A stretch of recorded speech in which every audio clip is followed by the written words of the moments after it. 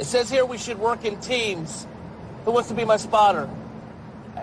I don't think you should be doing too much gambling tonight, Alan. Gambling? Who said anything about gambling? It's not gambling when you know you're going to win. Yeah, that intro I think is staying because it is the most fitting for fantasy football right there. You're right. 37 seconds was too much time, Billy. Congratulations on the big win over there in Green Bay. Everybody, this is the Full Tilt Dynasty podcast. We made it even though it's been a horseshit, ridiculous freaking week left and right. Tires blowing up, people falling off trucks, all the good stuff.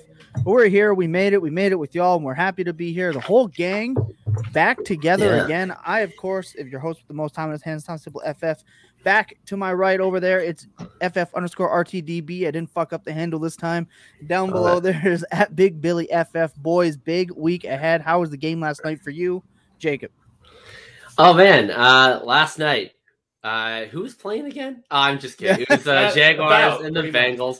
No, it was about that bad. Look, we've gotten fun primetime games constantly. I mean, even if you can make Jaguars-Bengals fun, I think outside of the opening Sunday nighter with the Rams and the Bears, and then the snooze fest on Monday night, it's been pretty much great primetime game after great primetime game.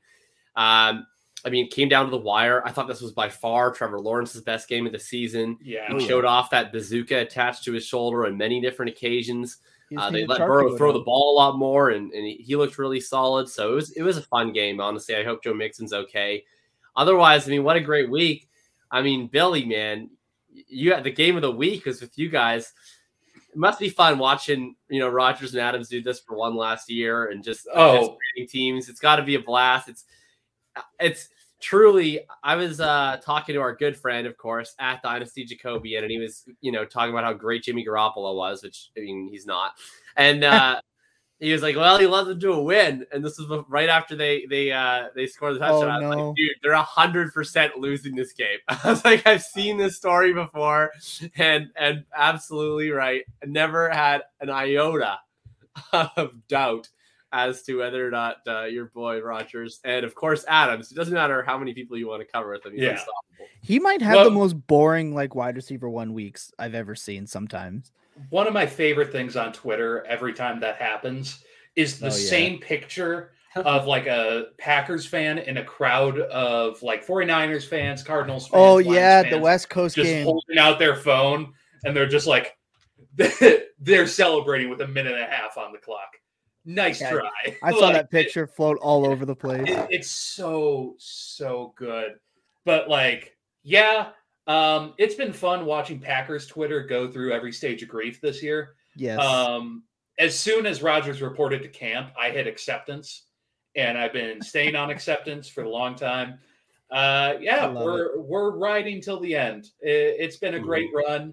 I specifically traded for Rodgers in the league of record this offseason just so I can start him in his final year, just so I can play with him one last time. Yeah. It's fun to watch. That fist pump after he got the spike down, that epic fist pump. He knew it. Tiger Woods at the Masters, man. Imagine if the kicker missed it though. If Crosby missed it. Yeah, I was nervous. After the fist pump and everything, I feel like Rodgers would have just flung his helmet at him. Crosby only misses kicks when we're trying to fire Mike McCarthy. That's true. Yeah. That guy, I remember there was a time where the Packers were going to cut Crosby because he was having a really rough season. And it was when we were firing Mike McCarthy. Yeah, and then they stuck with him. Gray 17 years ago. Yeah, and now he's just a Vinatieri level for time, maybe not everything else, but he's gonna outlive there forever. I can't remember the last of the Packers that it's got to have been almost 17 years now. Yeah, it's got to be close. He's an old man. We drafted him. Yeah. All right. Hey, look, last week was great and we all had a really fun time, but this is looking forward to week 4 now. Can't believe it's already here. Almost a quarter of the way. So many fucking storylines. Stop yawning. You're going to make me yawn. So many storylines already. Injuries and fucking maybe trades and dual ankles and disappointing fantasy starts and the ever-changing weekly rankings, which I find hilarious. Jamar Chase, wide receiver 1. So Too good. much. AJ Brown's a bust. much. I mean, It's too much. we're going to talk about all this stuff. much. Hence the name of the show today. Today is top have it. trends and bad takes, because apparently every take you make on Twitter is immediately bad. Because we'll all go to www.imright.com and find the stat that makes us right, or create them. But anyway, look, every week there's a ton of news, like I just mentioned. We don't want to sit here for an hour, because that's how much time it would fucking take us to get through it all and talk about every injury and everything. So we're going to talk about some big ones, at least some semi-big ones, and ones that we maybe might care about. Jacob, is there a particular piece of news from the week so far, and I mean so far, because tonight and tomorrow it's going to be bananas, that you're overly concerned about or worried about, looking forward, changing your perspective maybe? Yeah, I mean, in terms of midweek news, you never want to see a midweek injury ad. So the Claypool hamstring is probably one that's a little bit under the radar, just because it didn't happen in game. It was actually the other wide receiver, Juju, got injured mid-game. He appears to be fine. He's practicing in full. Deontay practicing in full. Claypool was limited on Thursday with a hamstring, which usually means pulled his hamstring halfway through the practice and then was out. And then did not practice today. He's listed as questionable. I've seen this movie before. I don't think he's questionable. I think he's questionable for next week. Yeah, I agree. I got a legitimate question, and this is coming from a Packers fan who may be overrating my players. If Juju and Claypool are gone, Yes. just out this week, Yeah. and Deontay Johnson is only seeing Jair Alexander. Juju's playing. He practiced in full. He's playing. Okay, Juju. I but thought he was Deontay's still going to limited. get 20 targets because Yeah, Big so Ben can't it's going to throw be it past Juju and 5 yards. Deontay for sure. Claypool is Okay, that makes me questionable, feel and I would say like 10% chance of playing. I got one Deontay Johnson redraft share, and I'm There like you go. kind of worried about playing him. People if are he's asking if only I'm going to worried see about Jair Jair Alexander. I mean, I don't know. I you know, I feel about wide receiver cornerback matchups. Like, I think that they're a really good. I think that wide receiver cornerback matchups are a really good tool for explaining things after the fact. So, like, if Deontay Johnson does get shadowed by Jair and he has 4 catches for 32 yards, and everyone's like, "Oh my God, is Deontay bad now?" And it's like, "Oh no, he actually got shadowed by Jair." I just don't think they're super valuable going in, because we don't know for sure. You know, first of all, it's like if he actually does get snaps against Jair, like, we don't know that he's going to be playing man-to-man coverage. He might get zone reps, right? Jair might not travel. They might move Deontay all over the formation. They're going to have like a weird combinations out there with James Washington. If Claypool's like, there's just so much that we don't know that I'm just don't like the idea of like fading guys, unless like maybe with the exception of if it's like a divisional matchup where we see these guys play every year. We know exactly how they align against each other. But in this situation, there's just so many unknowns that I'm really not that worried about it. I'd be starting Deontay with a lot of confidence. I think he's still going to get a lot of targets. And we saw Brandon Ayuk roast Jair Alexander for a beautiful touchdown last week. So, you know, he's a mere mortal. I wasn't going to bring this statistic up because I don't think it's terribly important. But in reference to that, that was the first touchdown that Jair Alexander had given up within 5 yards since 2019. Which is just a fun that good, statistic. man. He's just that good. Yeah. Nice to have him back. That was an absolutely sick route that he ran on Jair. Yes. Yeah. Wish he could have caught the other one. Yeah, but he caught one. That's all we need. We're good. If I'm looking at stuff to be really paying attention to, outside of the obvious, right? The Dalvin Cooks situations, right? I mean, I'm looking at the news that both Julio and AJ Brown are out versus the Jets. Nick Westbrook Akine season. Yeah. I think this is just we're just going to run Derrick Henry because there's no way we're going to lose. So why worry about putting our receivers out there to get hurt? I personally think that's what this is. Bud Dupree's out, Kern out, AJ Brown out, Julio out. Other than that, Tyler Lewan's going to play full participant. I think Derrick Henry's going to have 45 touches. Derrick Henry's going to be a very full participant. I think that's all that news is. I'm not worried about either receiver personally. I stopped and thought about it. If the Titans just brought in all their wide receivers to block and just played every defender on the line, I think Derrick Henry could still run for 200 yards.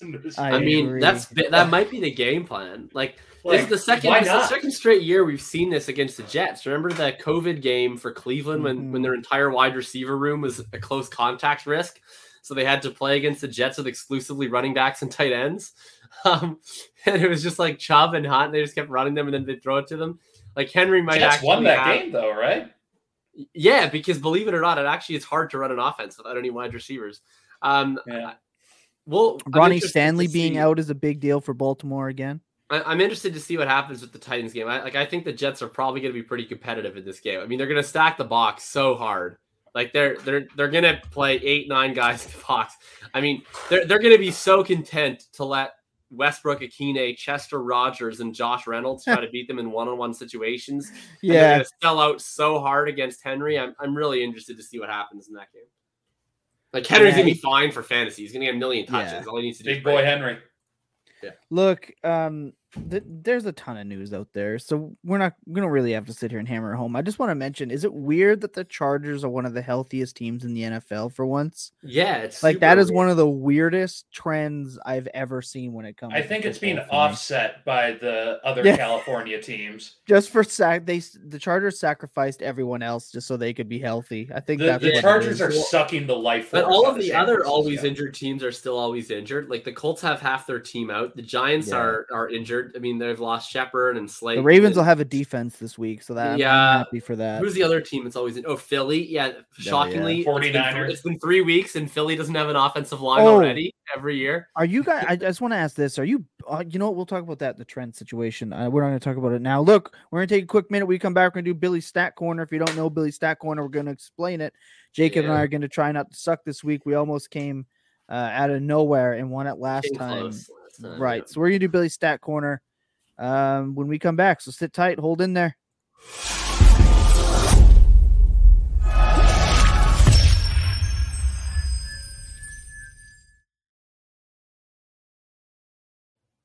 All right, so if you haven't played Billy's Stat Corner before, this is how it works. Billy is our stats guy. He always finds the most outrageous, ridiculous, out of nowhere statistics, and Jacob and I like to think that we're smart humans when it comes to football, and we try to take them down. I don't have the record up this week, but I'm pretty sure it's like 11-4.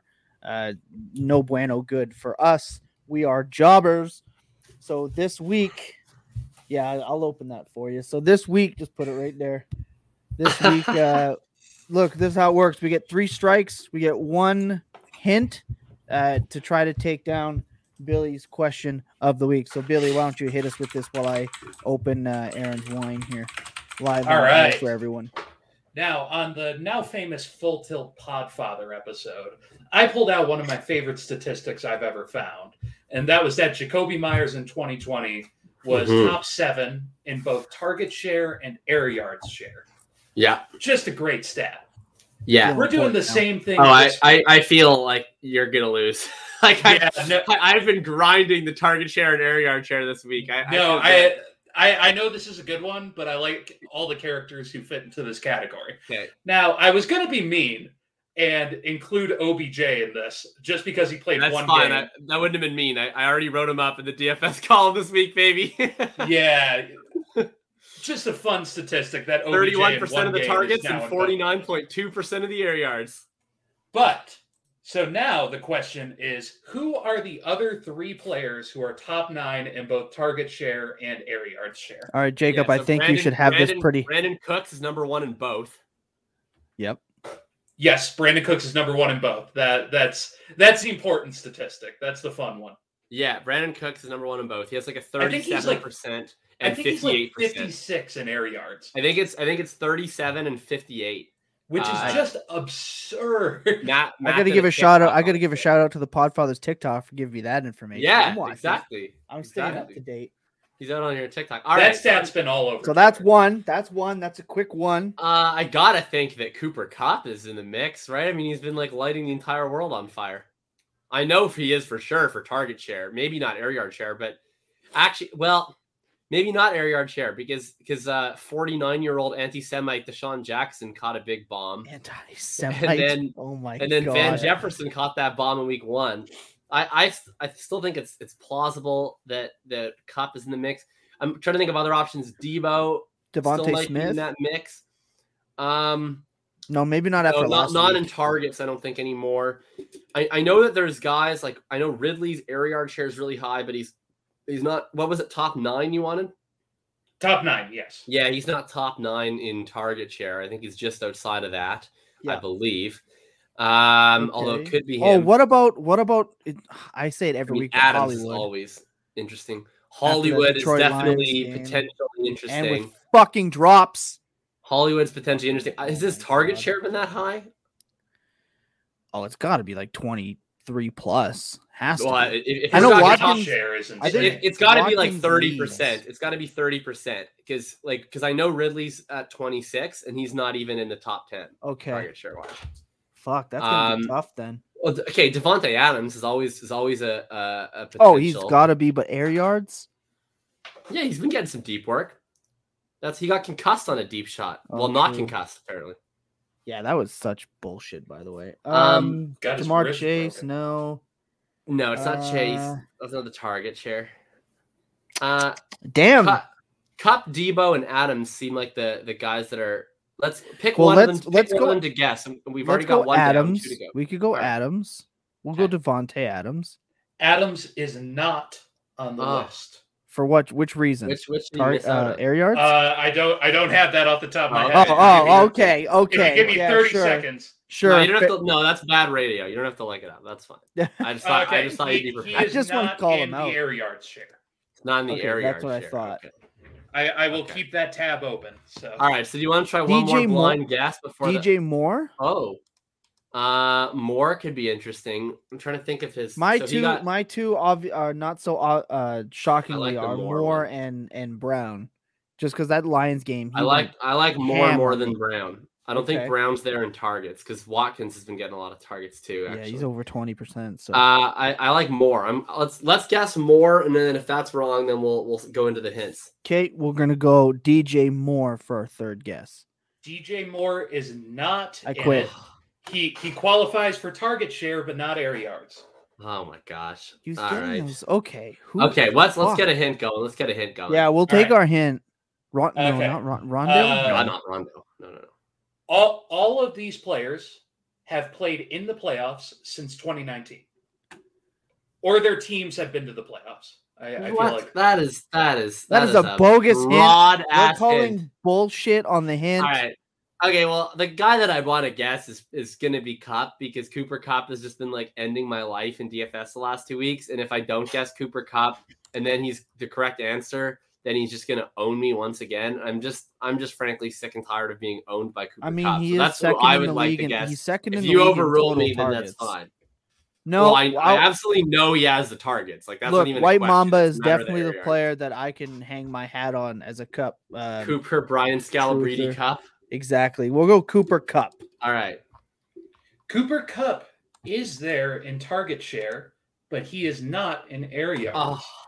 Okay. Y'all were killing the air yards. Oh my god, these fucking air yards, man. I'm sick of these air yards. I thought you were grinding. So Jacob mentioned one. Jacob did mention Deebo Samuel. Okay. Who was on the list. Fucking Deebo. And then the other one was the one that I thought would probably get. I mean, it makes sense that he's there, but he just hasn't done a whole lot. So I felt like he might not have been picked. It's DK Metcalf. Oh, I would never have guessed that. Actually. No, I wouldn't guess the target share. Yeah, Metcalf has been like Metcalf has not been Metcalf to start the season, which is weird. Yeah, well, the reason I didn't think of Metcalf is because he had a really good week 3. So all the guys that I've been like grinding are guys that have been not producing. Mostly, right? Okay. So like I've been digging deep into like Diggs. I've been digging deep into Ridley. After week 2, I was digging deep into Jefferson. But yeah, Metcalf had that big week 3 and everybody likes him again. I was like, all right, well, I don't need to care about you anymore. Yeah, like fuck, that's another L for the boys here against Billy. Yeah, we should have got Debo. I just refuse. I refuse. Part of the problem is I refuse to acknowledge Debo as a good player. So it helps limit. I'm getting like Debo's kind of my daddy right now for how much I have faded and talked shit about him. But don't worry, Ayuk's rebounding. It's coming. It's going to be. I feel like it's worth talking about the fact that the running joke last year was Debo had multiple games with a negative average depth of target. Yeah, and now he's right up. Yeah, top 9 in air yards share. Yeah, and fantasy football, if not anything, it's hard for us to acknowledge players who have scorned us for years. Definitely. So that's why the Mike Williams thing, which we'll also talk about right away. in his trends right now, and Strickler. his value right now is going through the fucking I'm roof. pumped to talk about Mike Williams. Yeah. That guy, yeah, he's crushing. Yeah, let's just get into the next segment so Jacob can dive in. We're gonna be right back Dive here. in.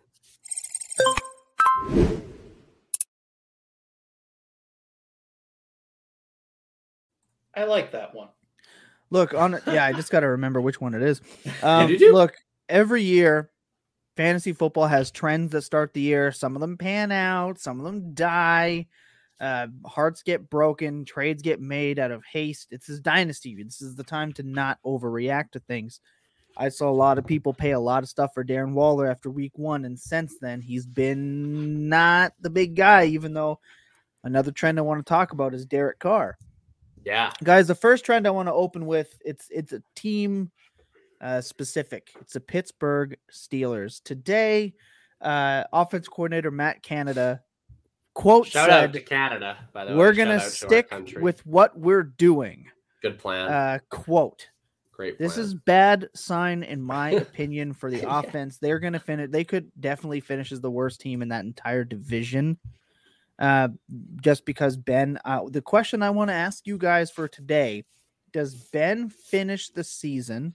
And in fantasy, is he playable at all in any format? Because he looks fucking horrendous. And he's so good. Quite clearly holding that entire team back. I'm not sure which play was my favorite from Ben. I would say the nominees were probably the one where he fell over like a beached manatee as he was releasing the ball. That was one of them. Definitely another was the one where he was kind of trying to do the classic Ben thing where he's shuffling around in the pocket, but then eventually he just got caught and fell over. And then I think the one that really took the cake was the 4th and 10 where he didn't even look to the end zone and just immediately dumped off to Najee Harris, who had 3 tacklers right in front of him and had no chance to pick up any yardage whatsoever. Look, it made my eyes bleed. I think that Ben is probably still a half decent starter in Superflex leagues as QB2 because they just keep throwing so much. So he's going to have plenty of games where he's going to have, 50 pass attempts for 280 yards. And if he puts up 2 touchdowns with that, then he's going to give you, a totally serviceable 16 to 20 fantasy points a week. So I don't think he's going to kill you. I mean, he looked cooked last year, and for most weeks he was compiling and accumulating adequate fantasy points. Will it be pretty? No. Is the floor high? No. But I think that he'll definitely kind of limp his way into mediocrity more weeks than not. But I mean, geez, he's not a target. I traded him in the league where I lost a couple quarterbacks to injury. I was able to get him for a 23 third. So that's where the market's at on Ben Roethlisberger. Yeah. So one of the reasons I ask, and Billy, I'm going to go to you with this next bit, is the schedule is not favorable, right? No. The AFC North has a tough schedule coming up, right? But he has put up 32 attempts, 40 attempts, and 58 attempts. 19 targets to Najee Harris. There was Najee I'm going to direct the question over to Billy on this. Najee Harris seems like he has a ridiculously outlandish Christian McCaffrey, Saquon Barkley workload coming his way. Do you think that's sustainable as the receivers get healthy, Billy? And is this a situation where Ben might help the players around him in fantasy, and he is still bad, and that team is still bad and will struggle to score? Or do you think there's a turn coming, maybe when they start handing the ball off a little more? What is best right now for the outcome in Pittsburgh? Okay, you gave me 17 trends to comment on there at the end. Pick your favorite, William. No, I don't think the 19 targets to Najee Harris is going to keep up. There's no way. Weird. That's two Christian McCaffrey games stacked on top of each other. That, there's no way. The entire wide receiving core was hurt in that game. There's no way that is the way they're going to run that offense. I recorded probably my favorite moment I've ever recorded when I declared Ben done on the review this week, right as a massive thunder strike happened. Ben is done. We no longer have the situation where Ben is a game changer for the Steelers. Well, he's QB Like, 27. Well, he is changing the game. He's ensuring they lose. He's changing the game for the worse. But like they're not going to win because of Ben. That's for sure. But they're in a situation where they don't need Ben to be this phenomenal player to win. Like last year, we forget that they had a really good defense and they have a very, very talented skill position like core around him. Mm-hmm. All this being said, like I don't want anything to do with Ben Roethlisberger in Superflex. He's the break glass for when I can't get Taylor Heineke off of waivers. But like all of this being said is like Tay. Pittsburgh is so scary. You're making a good point, because that league that I traded for Ben, I also got Heineke off waivers. So like the same day, because I have Lance in that league and I have Kyler, and then I lost Fitzpatrick and I lost Tua, and so I was like, oh shit! All of a sudden I need a quarterback, and so I got Heineke off waivers the same day I traded the 23 third for Ben, and Ben has not yet seen my lineup. I've been going with Heineke. I trade Ben for a 2023 third and Heineke. Look. Like I said, he's a QB 27. I don't see this changing much throughout the course of the year. I think this is what you're going to see, even in games where they're getting blown out. And their offensive line is bad. Their offensive coordinator is stubborn. I think I'm kind of wanting to bail on everyone except for, again, Claypool and Deontay and now Harris. I think it's going to be rough there. So I expect what you're seeing out of Pittsburgh. I expect that trend to continue. So be wary. Don't think that there's just going to be some Pittsburgh turnaround here. One thing I want to talk about quick, that I can't help but feel as though this Najee rookie year, he's not as good, like not even anywhere near as good. But the usage wise, it reminds me of rookie year Saquon with washed up Eli Manning. Yep. Yeah, 100%. A little bit. Yeah, just less explosive, less talented, but target back. Like he could get 130 targets, like Saquon. I just watched Najee get 19 targets. I'm still standing by my take that no rookie running back finishes in the top 15. Oh, I disagree with that. I think I think Najee's going to be an RB1, man, especially in PPR. He wasn't even good. He was healthy. Shit. He dropped 2 passes, like Stone dropped 2 passes. He could have 16 catches. That's fine when he's not getting 14 targets and he's getting 5. He's like going to get 5. Like okay. guys. Okay, we need to move on from Pittsburgh. Okay. Pittsburgh's gotten too much. This is the Full Tilt Steelers podcast. God, Steelers bashing, and that means I'm okay with it. One trend that's currently happening in New Orleans right now, which is horrifying and completely unexpected, but I expect to change when Michael Thomas comes back, is that they are last in passing attempts in the entire NFL. They only have 390 yards, but they do have 7 touchdowns. What's weird about this is Alvin Kamara isn't exactly setting the fantasy world on fire. Not saying that he has been a complete bust for fantasy. Eddie had a pretty decent day last week, but he's currently sitting at the PPR 14. For a team that was supposed to funnel their offense through Kamara, do you see this trend carrying on for Alvin, Jacob, or are you buying into the late season, mid-season turnaround, especially when MT comes back? Somewhere in between. So I think that it's definitely not going to continue that he's the RB14. I think he's still squarely in at least the mid-tier of RB1s. But I had him as the 102 coming into this season just based off of what I was expecting to see, such a massive target share, which is really what has always made Alvin Kamara so special. He's seeing more carries than he's ever seen. I mean, he had 20 carries last week. Thing is, I just don't really care about that for especially Alvin Kamara, right? Like he's not Nick Chubb. He's not Derrick Henry, where he's going to create tons and tons of value as a running back, as a rusher, right? He's a good rusher, but that's not what makes Alvin Kamara special. What makes him special is his ability in space, ability as a receiver. If this is becoming more of a run-heavy offense and the Alvin Kamara profile shifts from 10 carries and 10 targets to 20 carries and 5 targets, well, that's not really making him as special as I want him to be. So at this point, I think he's comfortably behind. McCaffrey when healthy, Cook when healthy. Henry, who is now a PPR monster, apparently. Yeah. That's new. So I think he's like sort of at best right now, I think, is the RB4. And I think that there's a conversation between Kamara and guys like Aaron Jones, guys like Barkley, who now seems back to full health. Potentially Najee, we just talked about, Swift, Eckler. I think he's more in that second tier of running backs, even if he's probably leading it off. So I think things will get better. But, one of the big reasons we wanted him is because of the big target share without Michael Thomas. When Michael Thomas comes back, maybe they pass more, but a lot of their passing attempts are going to go to Michael Thomas. So, we'll see. I think Kamara is a mid-range RB1 moving forward. Billy, when you're looking at the New Orleans Saints, do you think that Michael Thomas coming back, if he is healthy, I think it's week 6, he's allowed to come back. Mm-hmm.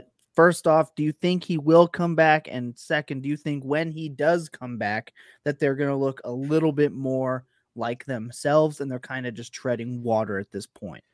I mean, I see no reason that he wouldn't be coming back. I've heard nothing outside of a couple weeks ago. He went on COVID IR for a couple days and then came off. Mm-hmm. But I completely expect him to be back. In terms of them being themselves, the Saints have been like the weirdest team in the NFL this year. Like, people keep harping on some other groups, but I think the Saints have been the most strange. They went out and looked like Super Bowl contenders against the Packers week 1. They looked absolutely god-awful against the Panthers in week 2. Then came back and had a decent week 3. You didn't like the Jameis Winston? I was trying to throw it away, but God propelled me to a touchdown performance by Winston. I mean, that's what you want to see, is God getting involved in the passing game. Yeah, look, if God wants to back the Saints, I'm not going to challenge it. Look at that! Look at that! If that's it, if I have to have a coming to God moments to back Michael Thomas, that's fine. But I mean, when he comes back, like, I don't think he's going to be back at who he was. What was that, 2 years ago? But I mean, he's Michael Flippin' Thomas, regardless of who you think he is. Billy, you can swear on this show. We're not on. Hey, he's a good Michael Christian boy now. Thomas. But besides all of that, I don't think he's going to come in and set the world on fire. But in 12 games, Michael Thomas should be pushing and having 1,000 yards and a couple touchdowns. It's Michael Thomas. I don't think he's going to be the absolute game changer, but I think he's going to help a lot on this offense. Okay. Like, Alvin Kamara's efficiency has looked really bad, and he's been facing a really stacked. It'll be nice to give them something else to think about, right? Like, it'll be nice to have 2 dynamic playmakers they actually have to worry about instead of Kamara and a bunch of dudes. Instead of Marquez Callaway. We hyped Callaway to no tomorrow. He got a touchdown. And yes, he did. But he has looked bad. The entire receiving core there has looked bad. Sean Payton looks frustrated. So we're frustrated. To read off the famous quote, "They are who we thought they were." Yeah, I mean, it's a frustrating group of receivers. I wouldn't be surprised at all if honestly, if we see Callaway look at least a lot more efficient when Thomas does come back, right? I mean, he's on a number 1 wide receiver in the NFL. Exactly. It was a fun bit while we were doing it. That shouldn't have ever been considered the most likely outcome. It's tough when you're sort of the best wide receiver amongst a bunch of freaking terrible practice squad wide receivers. Yeah. So Jacob's trying to take the oil out of the fire. Yeah, so it's like when Thomas comes back, it probably makes his whole offense better because it gives them 2 really elite playmakers, and it opens up some space for guys like Callaway and Harris and Jawan Johnson and all these other dudes to work a little bit more. I think 100%. I know we talked about this earlier, and Jacob said he doesn't appreciate it. But like, every team in the NFL, sans a couple of them, has a pretty good cornerback, and I'm going to take that cornerback over Marquez Callaway in most cases. Yeah. Just in terms of that situation. But yeah, I mean, J.C. Horn has looked great. Unfortunately, going on IR, but I mean, Marquez Callaway couldn't do anything. One player I want to talk about for trends, I think it's appropriate to talk about this player. Look, we've seen this movie before with Derek Carr. We've seen the movie. right? You get in, here comes a sequel. They've let you down time after time, but all of a sudden they're advertising with a new, fresh cast around him. Some side characters getting moved into the leading roles here with Henry Ruggs and Brian Edwards the last couple of weeks, and now Peyton Barber, apparently. Derek Carr is currently the leading league leader in passing yards, and he's top 10 in fantasy points per game. Is this a trend that we see coming or staying going? Jacob, are you buying in, or are you just riding the wave while it lasts? I'm buying in. I like Derek Carr. I've always liked Derek Carr, and he's always been a really good deep thrower. He's just never thrown deep a lot. And John Gruden in the last couple of years has been one who really wanted to establish the shit out of that motherfucking run. And this year, I mean, maybe it's just because they've had Josh Jacobs out. We'll see what happens when they come back, or when he comes back. But he's been very much more willing to let Carr air the ball out. And these young receivers are making plays, man. Like both Ruggs and Brian Edwards have made critical plays in critical moments of the games. It's not only hyper targeting Darren Waller over and over and over again. So he's got a fun array of weapons. He's got Waller as that clear alpha. He's got Ruggs as the threat over the top. He's got Edwards as that contested catch down the field guy. I'm really into what this passing game is doing. I think Derek Carr, is he going to lead the league in passing? Probably not. Do I think he can be a high-end quarterback too for the rest of the season? Absolutely, I do.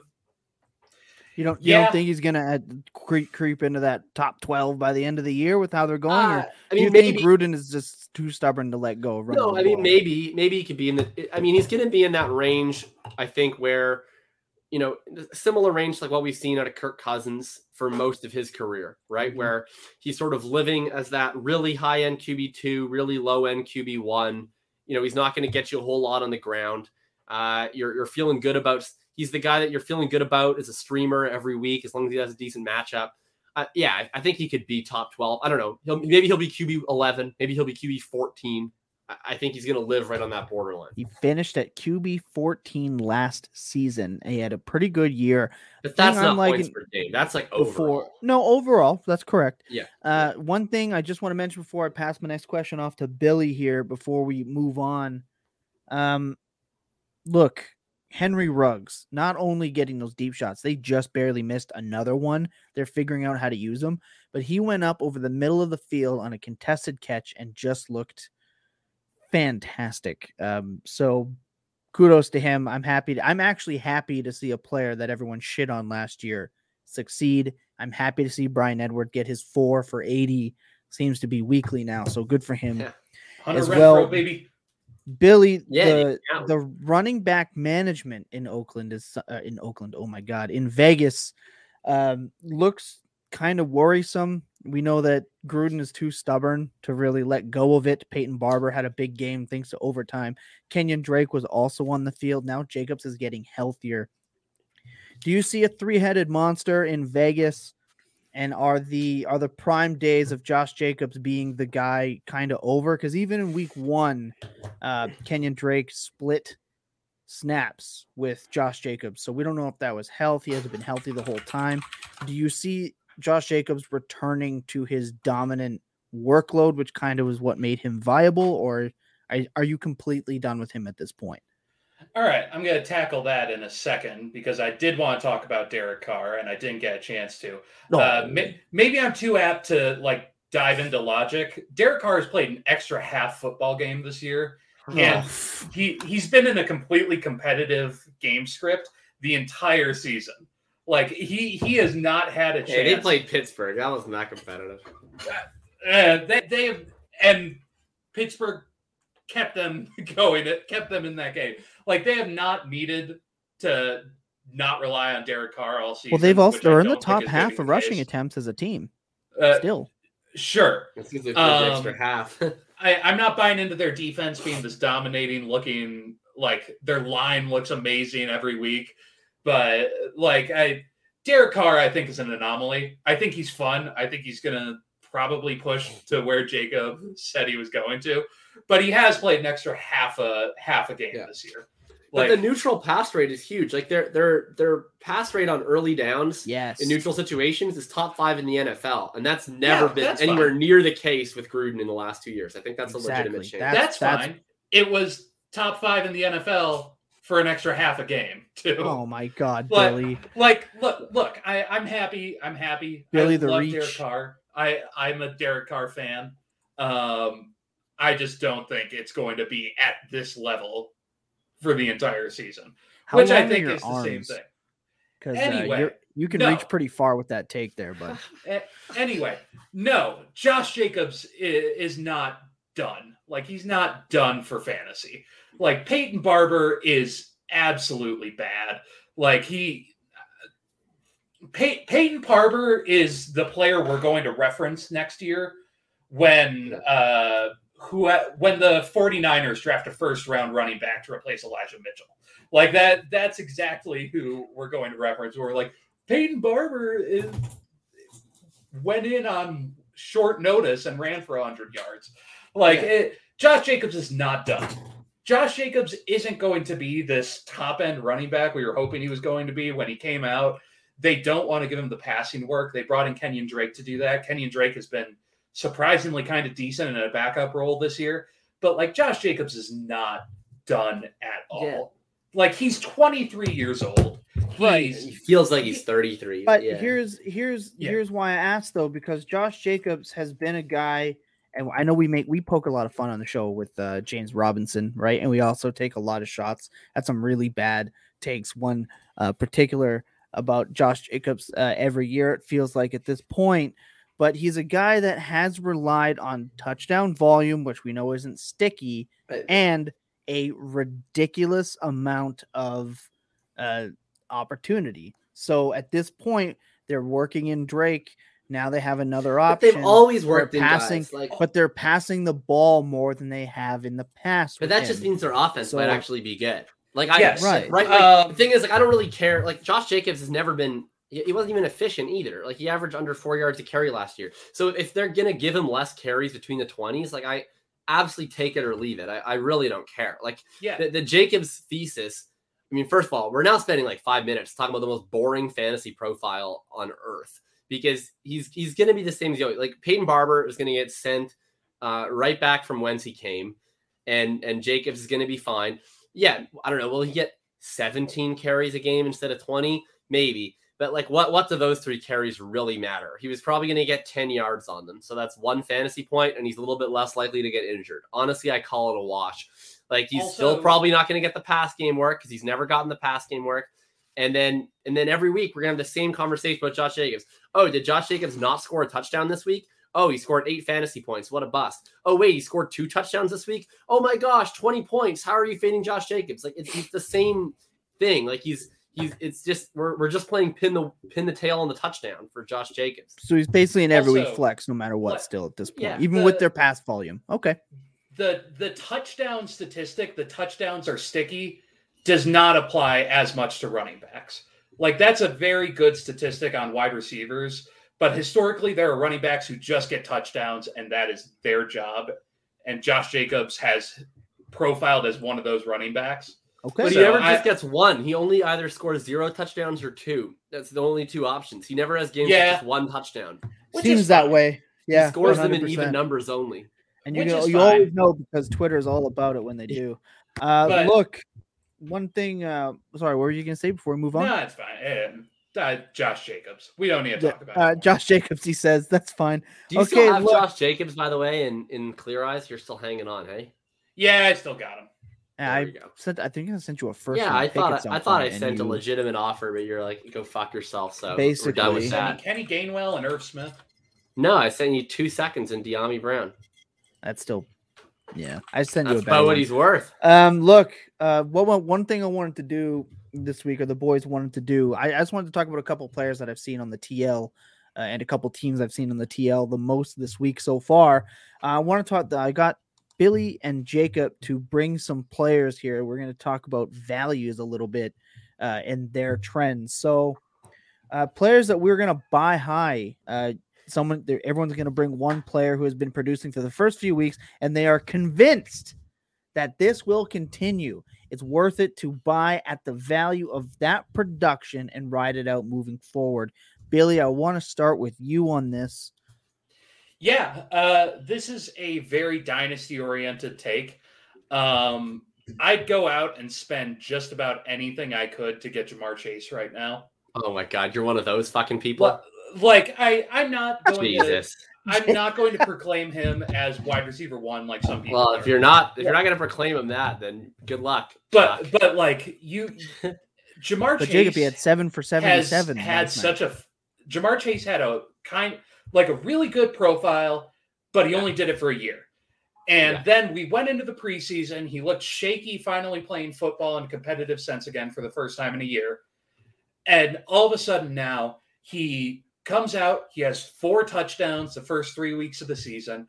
He just looks like Jamar Chase. And he's done that against some pretty decent defenses. I mean, fuck the Minnesota Vikings, but everyone else, he's played some solid games as an NFL wide receiver. And it's to the point now where if he's going to increase from here, if this is not his ceiling, he's going to be producing as a wide receiver 1 for the next 5-6 years.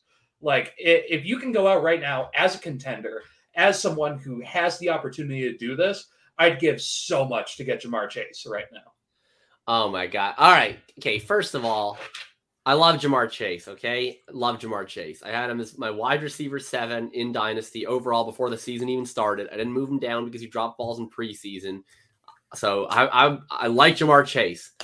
But the takes that I'm seeing on the timeline, and they've now leaked into actual leagues, it seems, based on what I'm seeing over at Keep Trade Cut, they're obscene. I mean, people are saying it seems like it's a fairly common view that I would take Jamar Chase over every single wide receiver except for Justin Jefferson. Some people are even saying that they would take him as the wide receiver 1 overall. I just think this happens every year. We saw this with CeeDee Lamb last year, and I think it's unnecessary. So I think that the most probable outcome is that take ages totally fine, and that Jamar Chase continues to be awesome because we always should have expected him to be awesome because his profile is awesome and he looks awesome and he's awesome. But it's just, to me, you're just buying risk for no reason if you're trading DK Metcalf for Jamar Chase. He's up over AJ Brown already on Keep Trade Cut. I mean, that doesn't make any sense to me. AJ Brown was the wide receiver 6 overall last year. I'm not sure. I know that he's injured right now. Whatever. He's going to miss this week with a hamstring, maybe next week. Then he's going to be back, and then he's going to be fine. It's just a lot of risk for me to take on with a guy that's played 4 freaking games. Look at Amari Cooper's first 4 games. They were phenomenal. Look at Sammy Watkins' first 8 games. They were absolutely phenomenal. To me, it's just too much risk. At this point, the Jamar Chase shares I have, I'm blessed to have them. If someone wants to give me any of Metcalf or Jefferson or Brown or frankly, depending on the team and where it's at, Hill or Diggs, I'm certainly going to consider that very strongly. And if not, then I'll happily ride it out with Jamar Chase because I think he's a baller. But I'm telling everybody to take a little bit of a chill pill. But Billy's out here being an enabler.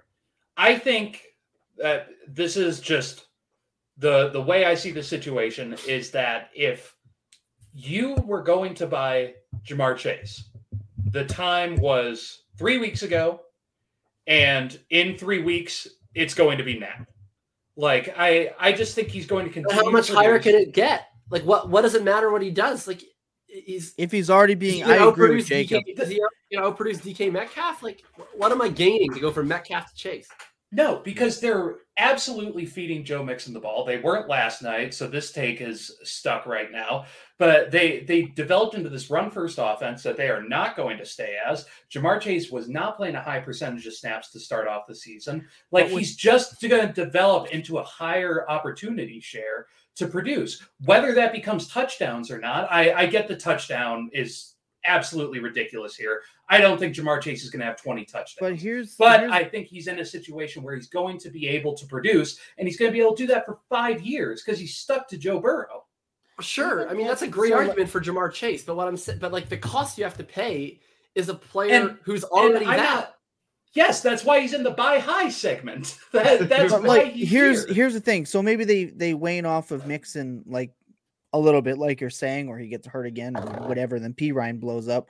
But Chase without T. Higgins the last couple of weeks still isn't the high target volume player we would expect with T. Higgins being gone. Uzama's apparently a big fucking deal in the offense right now as they're designing screenplays for him at the end of the game. So we don't know how that's going to trend. Look, without T. Higgins in the lineup, I just want to be clear that I'm fighting Billy on this take by bringing up DK Metcalf, and Tom's like, what about CJ Uzama though? Look, I'm saying if you remove, just because you remove carries for Mixon doesn't immediately mean that Chase is necessarily going to just be funneled to. T. Higgins is going to come back and be healthy. Tyler Boyd is still there.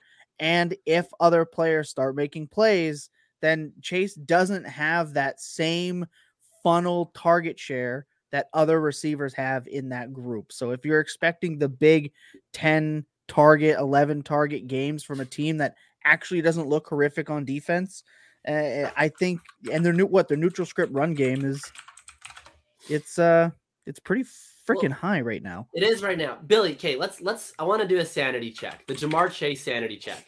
So, because I don't want to I don't want to get painted as though I'm saying like Jamar Chase isn't going to be great, because I fully expect that he's going to be great. Jacob, before you do this, one for one, yeah. But before you do this, I do agree with what you're saying. I wouldn't ship out Metcalf. I wouldn't ship out. That's where we're going. So I want you to tell me. I'm going to just name names, and I want you to tell me when you would trade this person straight up for Jamar Chase, or that you would take Jamar Chase over them in the startup, because I know it's team dependent, right? So Justin Jefferson, no. Okay, DK Metcalf, no. All right, CeeDee Lamb, no. Probably not. All right. I was really a little tighter than I actually fully expected. No, I mean, I would take Chase over Lamb. I actually would. I already had Chase over Lamb in the preseason. Interesting. AJ Brown. No. Okay. Tyreek Hill. No. Him and Adams, no. Okay. But right around there, that's when I'm starting. Like Diggs is a no, and then there. Okay. Well then. Okay, then I don't have any issue with your actual ranking. I just have issue with Moore. I don't think you're going to be able to buy high, because I think you're already below the market. I think we've missed it. But 100%. Jacob, you're going to love this. I'd be offering RB assets right now to get Jamar Chase in an instant. Sure. If I could, I have a bunch of young wide receiving cores on my teams. If I could get Jamar Chase for some aging RB asset or someone who's going to produce for the next 2 years. Let's do this. Alvin Kamara. Would you draft him or trade for straight up Alvin Kamara? 1-to-1? Yep. Jamar Chase. I take Kamara. I'll take Chase. Okay. That's why I wanted to know. Derrick Henry? Chase. I'd Chase. Nick Chubb? Chase. Well, I'm going to ask Zeke for the people. Because, we hate him, but other people don't. Dalvin Cook. Probably Cook, yeah. Interesting. So that's kind of where we're looking. Obviously, Barkley. We're taking Barkley. Taylor. We're taking Taylor. Yeah. Right? Swift. Okay. Everyone else. The top, the 5 running backs that I wouldn't trade for Chase would be McCaffrey, Taylor, Barkley, Cook, Swift. Every other running back. Cook is interesting to me. Cook is interesting to me that you're that high. I would trade Gibson for Chase. I would trade. Interesting. Yeah. See, that was the name I couldn't remember. Yeah, I would trade Gibson for Chase. I would trade Kamara for Chase. Everybody below them. I think Harris. I think Gibson is the running back I'm not trading for Chase. Oh, Najee. I would trade. Harris. I was already taking Chase above Najee and rookie drafts, and they both, I think, looked like what people wanted. That's a good conversation about Jamar Chase. I like that. Let's move on to the next one. Jacob, this one is yours. Cobb salad. That's so funny. You've been waiting to talk about this big boy. I think his value is through the absolute fucking roof right now. I've seen some insane trades like Allen Robinson and Clyde for Mike Williams in a second. It's kind of insane. But Mike Williams, your guy right now. I mean, this is a bit of a reversal. I was not a big Mike Williams guy at all in this offseason. I do have some shares in Dynasty, luckily. So while I was not drafting a whole lot of him in best ball season, I am overweight in Dynasty still. just because I was kind of interested to see, I felt like there was a lot of high variance here with that potential role change and just with how good Herbert is. And I think it's for real. He's 30% targets per route run this year, 26% overall target share. And the way that I always look at it with these things is it's sort of like, okay, if given the information that we have, if we sort of take both assumptions, right? So we start with assumption A is that this is totally for real. And then assumption 2 is that this is a blip. And it's like, how would this look? How would this go in each of those assumptions? And it's like, is what is just changing? Is it just the numbers changing or other things changing? And to me, it's just kind of a straight shot. Like, they have a new coaching staff. The coaching staff said, we're going to use Mike Williams in a whole new role. And then he got a whole new role. And then all of his numbers looked really great. And it's like, oh, okay. I kind of have to buy into this. I'm not sure if he's going. I guess the only reason I'm not like fully in is because it's a contract year, and maybe if he gets signed to a different team, the role isn't this good. But if he stays in the Chargers with Herbert for the foreseeable future, and Keenan Allen's not getting any younger, I think this is one of those opportunities, kind of like Stephon Diggs last year, where I bought a ton of Stephon Diggs early in the season because a lot of people had Diggs where they're like, okay, he's an efficient player, right? He's always been an efficient player, but he's never been this volume monster. And then he got this volume monster role, and it was a whole new situation. And I was like, you know what? I'm willing to just pay, I'm willing to pay more. I'm willing to pay 150% more than he's worth the offseason, because I think he's going to be worth 150% more than that 4 weeks from now. Yes. And I certainly don't regret any of the deals that I made for Diggs at this point last offseason. I'm willing to buy high on Mike Williams. I will trade a first for Mike Williams. I will trade similarly valued players in that wide receiver 20 to 24 range for Mike Williams. I'll give people that had him their cash out, and I will take the buy high bet on Mike Williams. I'm a believer. Okay, Mike Williams or Chris Godwin rest of season? Rest of season, Mike Williams. I would still prefer Godwin in Dynasty. Okay. Mike Williams or DJ Moore rest of season? Oh, DJ Moore. DJ Moore is not roll right now. Mike Williams or Terry McLaurin rest of season? I'll take Mike Williams rest of season, but again, McLaurin's still in Dynasty. Okay, yeah, and that's kind of where I wanted to know, because he does look that good, but he's not the elite player, at least throughout his career, so people are sour. Billy, where are you with Mike Williams right now, and are you as willing to go and get him for those prices, which seems steep? Yeah, I'm kind of having a coming to God moment on Mike Williams, and I've kind of been doing this the last couple days, because I was sitting there, and every argument I have against Mike Williams, of course it's an argument. Yeah. Like, injuries is always going to be a thing, no matter the player. Like, right. Mike Williams had some injury stuff, but I don't buy into injury prone, so whatever. And then the fact that he played really good teams the first couple of weeks. Like, he was in competitive game scripts the entire time. Like, those I think are the only two biggest things. But part of me is like, he's not going to catch the amount of touchdowns he's going to. Whatever. He had 7 catches for 122 yards. Like, if he's not catching touchdowns in this game, his floor is 16 fantasy points. Like, it's like that's just who he is. So long as he's healthy and he's maintaining this target share, which I see no reason he shouldn't, because he's producing with it, hell yeah, Mike Williams. I'm not going to go out and, rest of the season, if I'm in redraft right now, I'll pay a lot for him. Dynasty, I'm not going to go out and pay the moon. But, so are you paying the first round? Are you paying the first round pick, or like Jacob is, or are you? Yeah, but I'm bad with draft picks, so that might be a bad take for me. Okay, fair. It would have to be a draft pick that I'm quite confident is late. So right. I wouldn't want to give a 23 first, because there's too much variance on that. But I would give the 22 first from a 2-1 or 3-0 team that looks really strong. Like, I if I thought I was giving away the 106, I wouldn't get that for Mike Williams. That's fair. All right. We're gonna do some buying cheap, and then we're gonna move on to our picks. We're gonna hear from the guys from What's the Spread, and we're gonna get out of here. So sit tight with us here. Look, we're gonna do buying cheap. So players who may have lost some value after a few rough weeks, but contenders should be looking to capitalize. I did reference one of these players when it came to a trade for Mike Williams. Look, the time It's always been get Allen Robinson a quarterback. And then the Chicago Bears drafted Justin Fields. And then it was he finally got a quarterback. And after one game, I'm seeing all over the timeline, Allen Robinson would look great in a Bears uniform. Get Allen Robinson a coach. Get Allen Robinson an experienced quarterback. And I even found myself begging for Mitch Trubisky to come out of the tunnel like Shane Falco in The Replacements to feed Allen Robinson. Billy, why are you still willing, aside from being an absolute fanboy of Allen Robinson, why should people trust your take, not being just purely biased as to why contenders should be looking to get Allen Robinson? Right.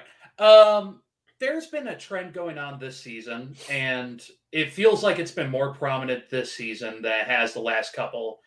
And it's been throwaway games where these teams come out, and we saw with the Packers week 1, Saints week 2, the Bears did in week 3 now. Those are the first ones that come to my mind, where they come out and from the start, they lose the game. Like they lost the game in the meeting rooms. As they walk out the tunnel, the score is ticking up.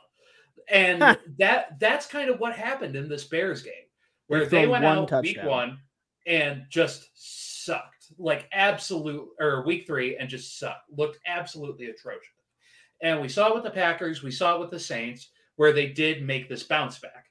Now, what you think of the Bears is totally fine. I hate Matt Nagy. I think Matt Nagy is probably going to be gone by at least week 8. And it seems like they want him gone. But there were people in the offseason who said Justin Fields was their number 1 quarterback. Sure. There were players, there were very, very smart, well-respected fantasy people who were all over Justin Fields. And I'm not going to toss that out after one completely throwaway game. Just nor should you.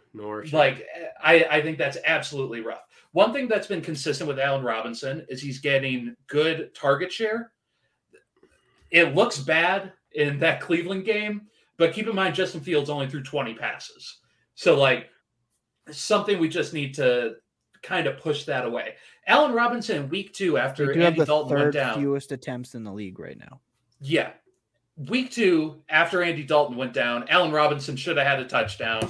He let sail through his hands. One of the few times in his career you'll ever see him tough day for the like fan that. Club. Tough day for the fan club. We talk about probabilities a lot in fantasy football, and I do. I do as well. That's what I got my master's in. But we talk about probabilities. Look at the big brain on Brad. I'm just a blue collar guy that handles the show. That's all I do is work with probabilities. Fuck. But that is what we have to talk about.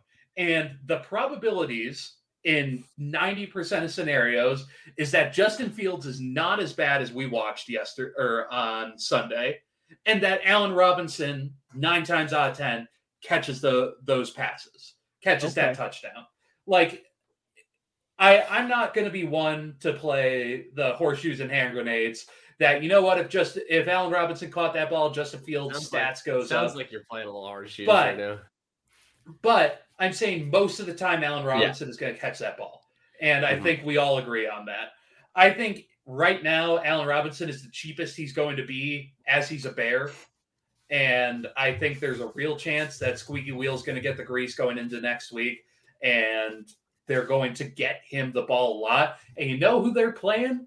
The fucking Lions. Yeah, who are going to beat the Bears, by the way. They are. If the Lions are going to win that game, they're going to eat their fucking kneecaps. Right, but here's what we're looking at for Allen Robinson the rest of the season. So Detroit, who has played well, Vegas, iffy. Then you get Green Bay, Tampa, San Francisco, Pittsburgh, Baltimore. That's rough in the middle. That is rough. Even though Baltimore's defense hasn't looked great, you got to assume that they're going to try to lock down A-Rob. So I'll agree, but the thing is, only one of those teams have looked like world beaters. Right. And so they got smoked by the Rams last week. So. Rest of season, Allen Robinson, wide receiver. I think he's going to finish as a low-end wide receiver 1 still. Oh, okay. I think he's going to push that's to higher still be than in that me. machine. I was gonna say like 24. Like Allen Robinson how about this? had- You want to make a bet live on air? Mike Williams versus Allen Robinson rest of the season? Sure, why not? That's fun. Okay. Let's. We can do Tom, that. can you make some terms? Wait, I want them to be funny. Hang on, Jacob. This works. We can do that to replace the broken Calvin Ridley and Michael Thomas. Yeah. Okay. So this is rest the of new the bet. season. So Which works week because 4, Mike Williams is the new Michael Thomas. Yeah. Week Oh my 4 God. on. Straight up, no points per game, just straight up. Straight up, war of attrition. A battle of attrition. Winner decides what the other one drinks for the draft show. Okay, done. Virtual handshake. Sure, straightforward. Oh I'm my now goodness. a Mike Williams truther. Look at that. I love it. I love it. Turntables Look, turn. if I'm fading Allen Robinson after 2 games with the amount of love I've had for him, I never truly loved him. So I think that's got to be my take. And I'm gonna make sure that you truly love your drink next draft show. All right, Oh that's my fine. God. I love it. Okay, look, Jacob, for you, Yeah. this player right here is a player we have faded our entire fantasy life, it feels like. He's not a player that we actively go and acquire in the draft season. We don't. Wait, who is this? Well, I'll get there. Okay. This is a player that Mixed up. we have eaten shit for our dislike of this player. He's one of Tom Lee's favorites, and he hasn't looked great out the gate. And I think it's because Matt Ryan sucks. But it's Calvin Ridley. Why are you willing to buy in on Calvin Ridley right now? And why do you think he's going to turn it around? Yes, sorry, I got the queue mixed up. I thought this was the 201 that we had to cut to make room, and I was like, "What? I always like 201." Anyway, no, Calvin Ridley. Yeah, I had this revelation on Twitter that my account, which has always been a Jamar Chase account, is no longer a Jamar Chase account. I'm now a Calvin Ridley account. We know that I don't like Calvin Ridley. In fact, the first bet that would still be live right now, and frankly, looking pretty good for me, if Michael Thomas didn't need a second straight surgery, was me betting against Calvin Ridley.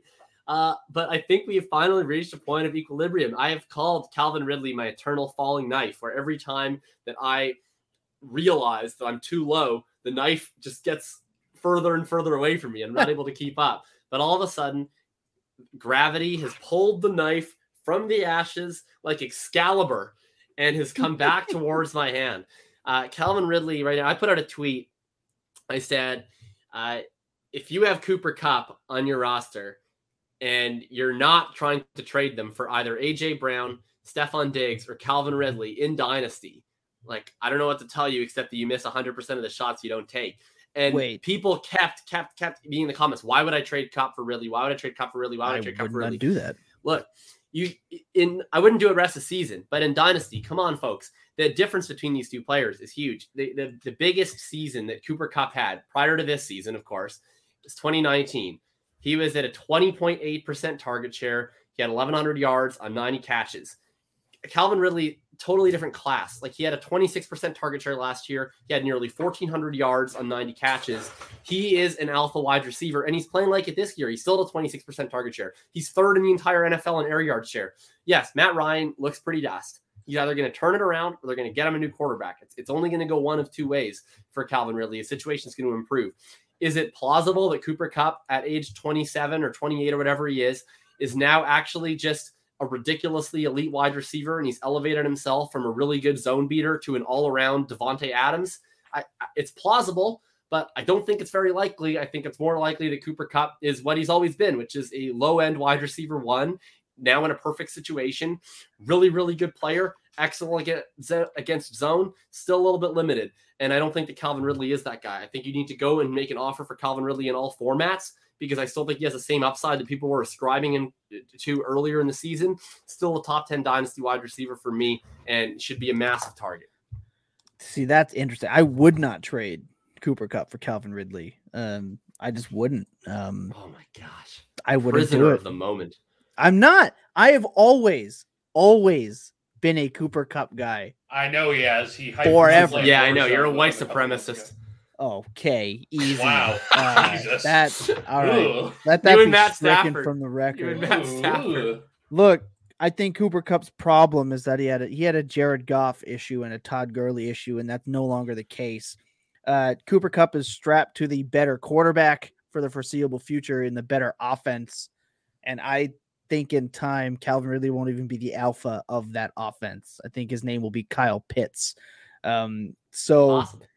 I just, and also Ridley's 26. We're not talking about a guy who's 23, 24, really going to get that age advantage. I'll take the better player right now on the better offense, who is the focal point right now over Calvin Ridley personally. And that's even in Dynasty. So, would those thoughts change if the player was 24 and 26?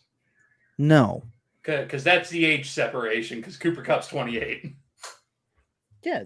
What did I say? I was saying if you shifted them down. 2-year gap. Oh, yeah. No, like it's not. Look, Calvin Ridley is the oldest young guy in the NFL that people want to ignore. Him and McLaurin, because they were both like really old rookies. Right. And so I'm just, for me, it's the matter of like, I'll take the guy who's attached to that offense, who's going to give me the week-to-week production, where Calvin Ridley, he's going into a really rough part of his career, I feel like, with the Matt Ryan situation, the coaching situation, the team philosophy possibly changing. The whole team is an absolute disaster. That's just a situation I want to avoid in Dynasty. Like if you're talking like Ridley and a first for Cooper Kupp, yeah, sure, I would go and do that because people live in the moment, right? Like I've been accused of. But I'm gonna have to pull up old league chats from 2019 now about Cooper Kupp. But look, he's crushing again. He's gonna be. I know. I understand that he's probably a top 5 guy again this year. Right now, he could score 18 touchdowns. It's gonna be insane. But I just wouldn't. To me, Ridley is not a game changer for me personally. I think last year was a perfect scenario for him, and I just don't think he's that guy. Anything to add, Billy, before we move on to our picks? No, not really. I think I've talked enough about Calvin Ridley, and I don't know what to think about Cooper Kupp. So let's just move into the segment I'm winning.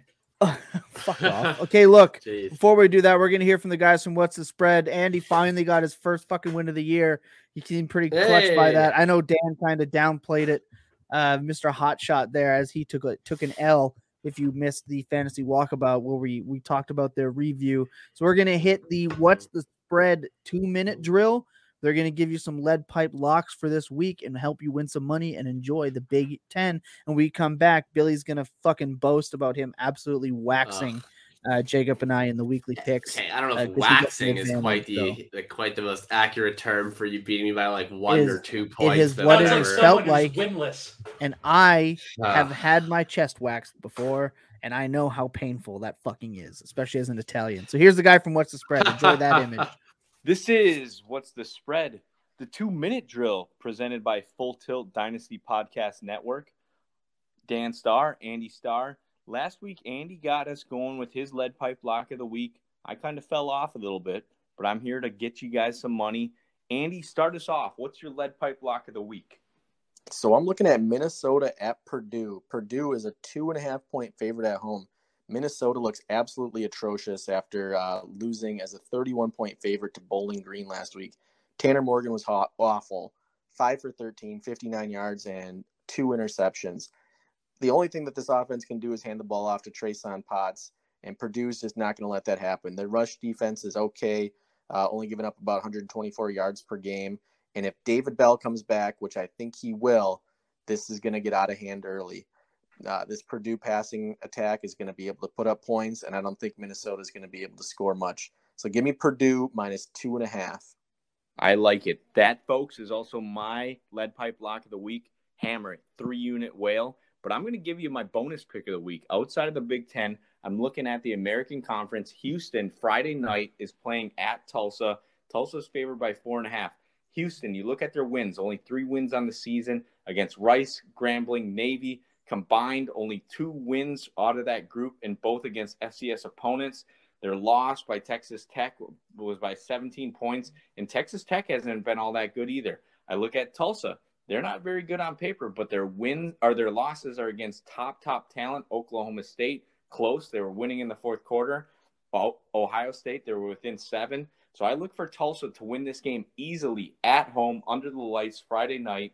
Take it. This is what's the spread?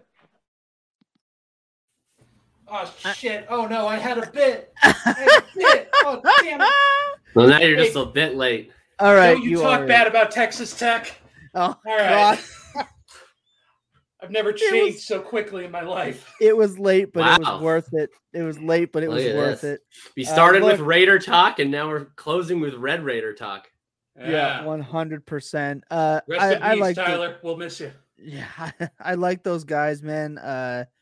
Their show is a lot of fun. Go check it out there on wherever you can get your podcast from. That is What's the Spread. They have some really good info about Big Ten football, and I find myself watching Big Ten football while I'm editing all day Saturdays. So great times. All right, Billy, it's your fucking time to shine here. Update the people on the fucking weekly picks. As I've now taken a 3-0 lead in the weekly picks, I've decided to, be the bigger man. Oh, that's what the big because you're Big Billy. It has no reference to my weight. So besides that, I will be continuing to be the bigger man, and I'm offering a chance to both Jacob. Why don't you change it to fucking at magnanimous Billy FF? Jacob and Tom had the chance to combine their picks, and because I'm such a good man, I'll give them a point if they win each. So, you know what? They can only be 2 games back each instead of 3. Okay, look, so Big Billy's just making the rules now as we go along for the show. We got to catch up to him so we can. Don't let me make the show sheets. I have too much power. No one man should have all that power. Oh my God! So look, last week's picks. Again, as Billy said, he won. He had Derek Carr, Miles Gaskin, Devontae Smith, Gerald Everett. He put up 48.8 points. Jacob went Lawrence Fournette, who's a big fanboy of now. Fuck Chase Fournette, man. Like, Goddard. Really, we had to get this is the week we had to get the Gio Bernard 10 target game this week. Yeah. Fuck. And then I went Justin Fields, who laid an absolute egg on the field at 3.9 points. Chase Edmonds balled out 14.5. Hollywood big drop fucking Brown cost me like 15 points, which would have given me the win. Bullshit. And then Austin Hooper did his super lame 10 points at tight end this week. Billy, who are your picks for this week? You want me to just run down all of them? Run them the fuck down. All right, the big Jacob needs to go to bed, it looks like. Picks of the week.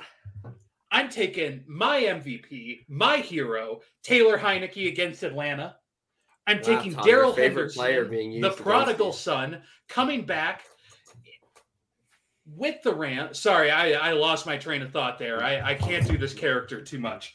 I'm taking Brandon Ayuk with a banged-up George Kittle to go absolutely nuclear with San Francisco. And then, just because he sucked on Monday night and gave me the win, I'm bringing Dallas Goedert over onto my team to go nuclear in my tight end slot. Those are your locked and loaded picks. I'll see y'all at 4-0. Oh my God! Wow, we're gonna have a nuclear winter. You're big energy, Billy, with those picks. I'm out of Red Bull, so. He Tom, just fired them all off. How are we arranging our picks? Are we going to alternate here, or do you want to? We'll alternate. You can start. Okay, all right. So starting up at quarterback. Look, this game pretty high total. We got it up at 52 over under. That's the kind of environment I want for my streamers. Much to Mike Zimmer's chagrin, the Minnesota Vikings are once again an offense-first team. They have been struggling on the defensive end. You know who has not been struggling is a man who has beaten the Texas Tech Red Raiders many times after he left the Texas Tech Red Raiders. Baker Mayfield has been balling out very quietly this year because the Browns have been running so much because they've been ahead basically the whole season. But this game, I think it's going to be back and forth. It should be competitive. He's not playing against Matt Nagy anymore. I'm excited to see Baker have to air it out a few times to OBJ, who's back and looking dang good. Give me Baker, top 12 quarterback this week, planting the flag against Minnesota. Speaking of the Minnesota Vikings, look, this might be the only time Dalvin Cook gets into the parameters. This is such a loophole. Underneath RB18. It's a risk. He could not play. We could be getting He a may 0 at end running up back. not playing, but if he does play, I think we got this week in the fucking bag. Because Cleveland is susceptible to some running, even though their pass rush is unreal. We're gonna take Dalvin Cook going for 30 fucking points against the Browns just to throw it in Billy's face. Who we got at receiver this week? Look, I have to take this one because God knows I wouldn't be able to convince you to say it. Nope. We already talked about Chase Claypool. He's got the hamstring pulled up, gimpy. Deontay Johnson going against Billy's favorite cornerback, Jair Alexander, and Big Ben not going to be throwing downfield. What does that mean? He's going to be throwing to glorified tight end Juju Smith-Schuster many, many times in comeback mode against the Green Bay Packers. I am projecting 12 targets, 8 catches, 49 yards, and a touchdown. Wow, that's huge. That'd be huge. Right now, on our projections alone, we are dusting Billy this week. Yeah, I took Taylor Heineke. Yeah, hey, Taylor Heineke is going to be great. I'm going to talk about That's that game my when we hero. sign off here. But look, Evan Ingram at tight end. Everyone is out in New York, and Kadarius Toney still absolutely 100% of the time sucks. So the targets have to get funneled somewhere, and I think it's going to be Barkley, who we can't use because he's not 50-50 to play, but we can use El Drapo Dinero, Evan Ingram. If he stays into the game, we could be seeing a 12-target game from him. I have him at 12 targets, 6 receptions for 61 yards, and we'll give him a score just for fun. For the upset win from the boys against Billy. We couldn't beat him in stat corner. We're going to beat him in the picks this week. As y'all's competitor, I don't like your team at all. As someone who has to go against that, I'm not a fan. Anytime you can get Dalvin Cook outside the top 20, we got it. It is cheap. Look, it's an upsetting play. I logged into the StreamYard about 5 minutes before we started. I was like, who the hell are we going to pick at running back? And I was like, oh, well, look, I think we got to risk it for the biscuit. Come on, Dalvin. As we sign off today, I want final thoughts and your favorite game of the weekend, and you can let everyone know what you got going on. So, Jacob, we're going to start with you. Favorite game of the weekend. What do you have happening? And let them all know. Man, I think the game that I am most excited to watch is going to be the Seattle and San Francisco game. I think this is a big week, I think, for what we get out of Trey Lance for the rest of the season, because Jimmy Garoppolo almost led the miraculous comeback last week against the Green Bay Packers. Of course, he had to come back from his own horrendous mistake, throwing the ball backwards on a glorified spike. Mm-hmm. However, he gets an opportunity now against Seattle to cement themselves, at least as that one of the top 2 teams in that NFC West division. If they win that game, they're at home, that probably pushes back the timeline quite a bit on when potentially we see Trey Lance. If they lose this game, that's when you start to see the questions. Okay, Jimmy, whatever. You beat the Lions and the Eagles, lost to the Packers, lost to the Seahawks.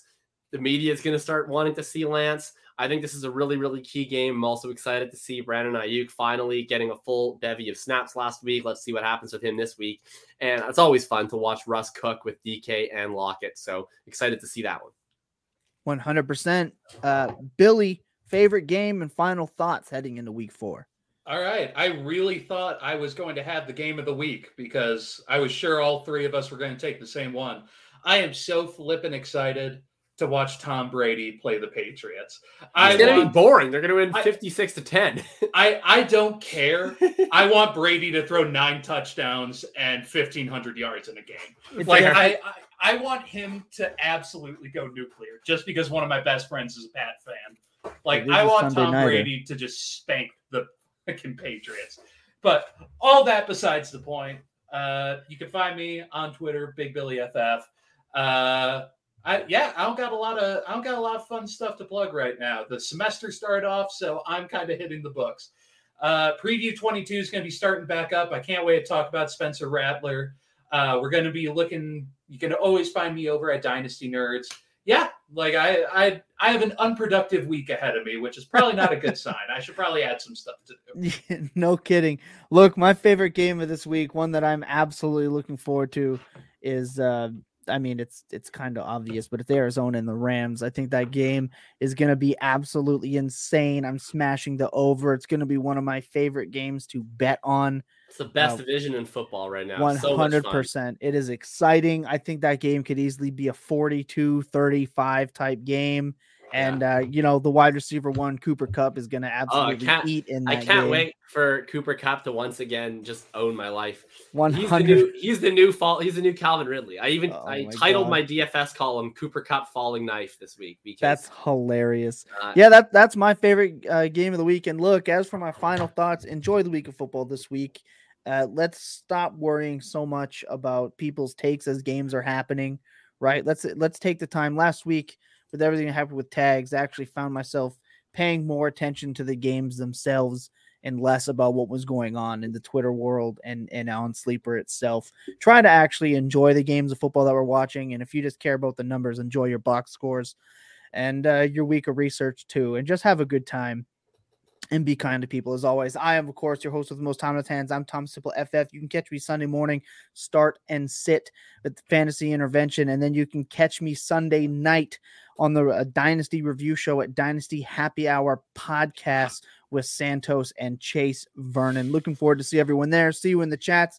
Don't overreact. Jamar Chase is not the wide receiver one. And like I always say, clear eyes, full hearts can never lose. And that the best days are always spent tilting. Good night, everybody. Peace out. Much love and take care this weekend.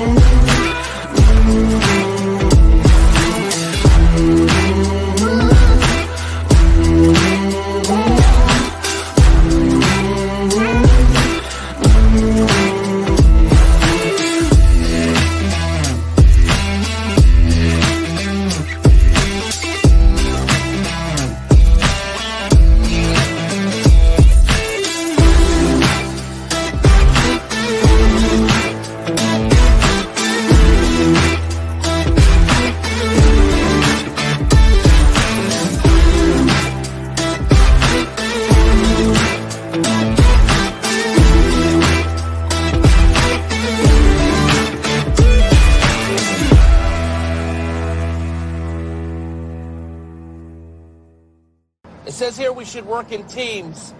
Who wants to be my spotter? I don't think you should be doing too much gambling tonight, Alan. Gambling? Who said anything about gambling? It's not gambling when you know you're going to win.